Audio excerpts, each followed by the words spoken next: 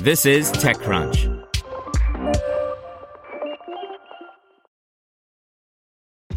This episode is brought to you by ShipStation. You know, folks, I'm all about working smarter, not harder. Running a successful e-commerce business can be really convoluted, and honestly, you have enough going on, so I want to introduce you guys to ShipStation. I love using ShipStation because it makes it so much easier to automate all my shipping tasks, and I can manage all my orders in one simple dashboard. Work less and ship more with ShipStation, the innovative tool that helps turn your shipping challenges into opportunities for growth. Go to ShipStation.com and use code TechNews to sign up for your free 60-day trial. That's ShipStation.com, code TechNews. This is TechCrunch. Twitter co-founder Biz Stone joins board of audiovisual startup Chroma by Sarah Perez. Chroma, a startup working to build a new type of audiovisual entertainment specifically for mobile devices, is now adding a Twitter co-founder to its board.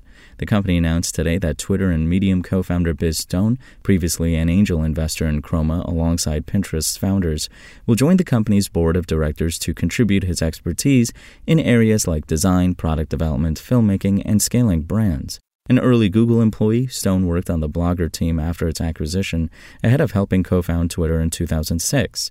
He remained with Twitter for a number of years as the company grew to become adopted by millions of users worldwide.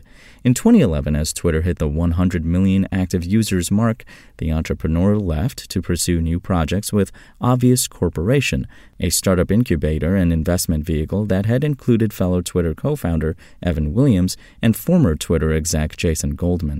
The venture most notably incubated the blogging platform Medium. However, in 2013, Stone and the others shifted their focus to individual startups. For Stone, that led to the creation of Jelly, a Q&A app and search engine that was later sold to Pinterest. In 2017, Stone publicly announced he was returning to Twitter to lead strategic vision, brand, and culture, where he remained until 2021. Over the years, Stone has also backed a number of companies, including Square, Pinterest, Slack, Nest, Intercom, and Beyond Meat, where he now chairs the nominating and governance committee.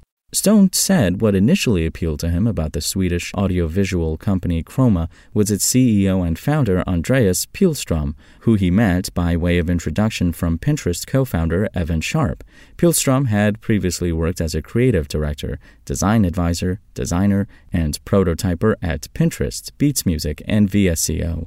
The two hit it off and began to have monthly calls after Stone's angel investment. It's really about finding people I enjoy working with and spending time with, and bouncing ideas back and forth, said Stone.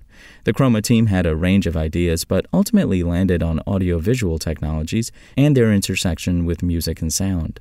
As Stone explains, the idea was about changing the nature of music and sound and making it a more interactive and immersive experience. In practice, this involves touchable, dynamic visuals that create a sound-driven digital space that users can explore and interact with for a variety of purposes. The debut product to test this concept came out last year through a partnership with music artist Arca to create an iOS app called Lux Eterna.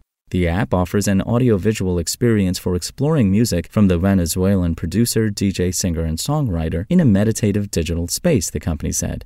Users fly through a virtual world, interacting with her music and sounds as part of the journey. But this doesn't show the full potential of the technology, which could have a range of use cases, some of which Chroma is now exploring, that demonstrates other ways users could interact with audio and sound, whether for play, meditation, relaxation, music composition, and more. While the company plans to first launch a product on mobile devices, Stone believes the technology could become even more interesting when and if Apple releases its own VR/AR headset. I think it'll lend itself really well to the metaverse equipment when that's more ubiquitous. But I can also see it on my Apple TV. I would love to have it on there. Anywhere there's great sound and visuals, he added. Mobile first is just because that's what everybody has. Founded in 2021, Stockholm-based Chroma last year raised $5.4 million in seed funding, €5.1 million, from VC firms Singular and Adjacent, Berlin's angel syndicate Spotty Angels, as well as other individual investors, including Stone and Pinterest co-founders Evan Sharp and Ben Silberman. Chroma had previously raised €1.6 million in pre-seed funding.